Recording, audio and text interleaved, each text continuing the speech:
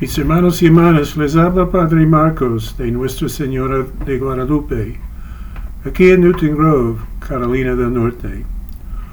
Hoy es 4 de septiembre, el 23º domingo de tiempo ordinario.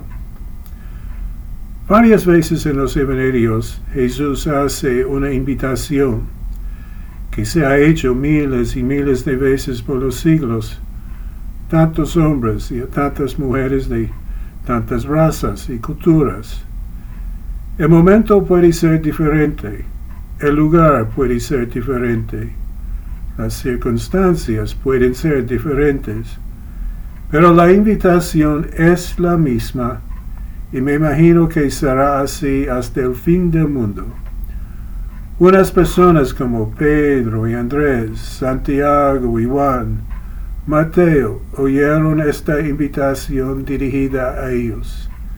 Jesús se fijó en ellos con su sígueme. Sí, sígueme. Y no era y no es un mero seguimiento físico, como seguir los pasos de un guía por un bosque. No, este seguimiento pide de uno mucho más que el gasto de energía. Al contrario, pide de uno una entrega total, su cuerpo, alma, espíritu, mente, corazón y voluntad, para vivir como Jesús vivió. Y solamente tenemos que leer los evangelios para ver cómo era eso. Sí, sígueme. No solamente hoy, sino mañana, pasado mañana, y cualquier otra mañana luego de eso. Esto no es una carrera de 100 yardas, sino un maratón que puede durar años.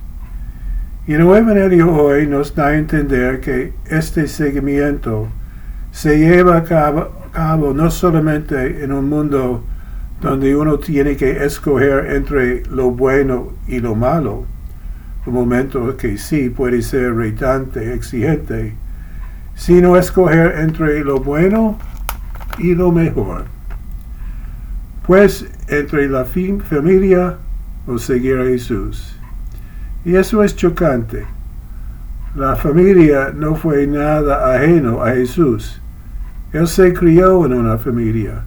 En una familia recibió su formación como un ser humano, como un judío. Y claro, me imagino que era un valor primordial para él, o sea, esos lazos familiares. Sin embargo, puede surgir un momento en la familia. Algo puede surgir que no está en sintonía con el camino, la verdad y la vida. De hecho, puede estar en contra. ¿Qué conflicto? ¿Qué hacer? Es el momento de la cruz.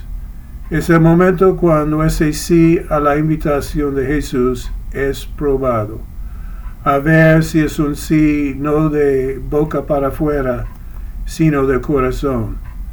A ver si uno tiene con qué terminar la construcción del torre. Si tiene con qué salir al paso del que le ataca con una fuerza aparentemente mayor. Sin embargo, por los siglos, tantos y tantos han podido hacer precisamente eso. Sí, pide de uno mucho. Pienso más que nada una confianza en el Señor. Y si nos dice, sígueme, no es para fastidiarnos, no es para engañarnos, sino llevarnos a la plenitud de vida. Acompañarnos en el camino desde el principio hasta el fin. Su sígueme es confiable. Nos ofrece no solamente lo bueno, sino lo mejor.